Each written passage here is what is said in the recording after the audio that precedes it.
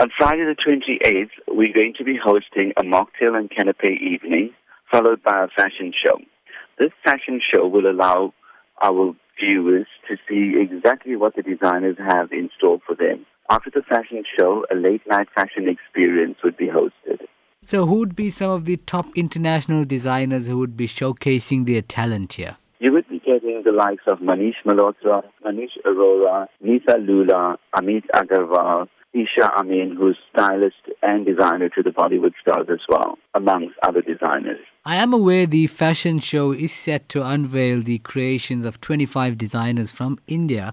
How would you encourage the youth, in particular here, interested in fashion design to pursue a career path in this regard? It's quite interesting. India has been placed on the top 3 in the world for fashion design. And I think youth of today who would be attending the fashion show would be able to see some of their creativity unveiled. I think to be a fashion designer, you need to have perseverance, creativity, and also an innate style that's going to be taking you as far as you push yourself to go. What would be some of the fashion focus points set to be showcased around at the fashion extravaganza?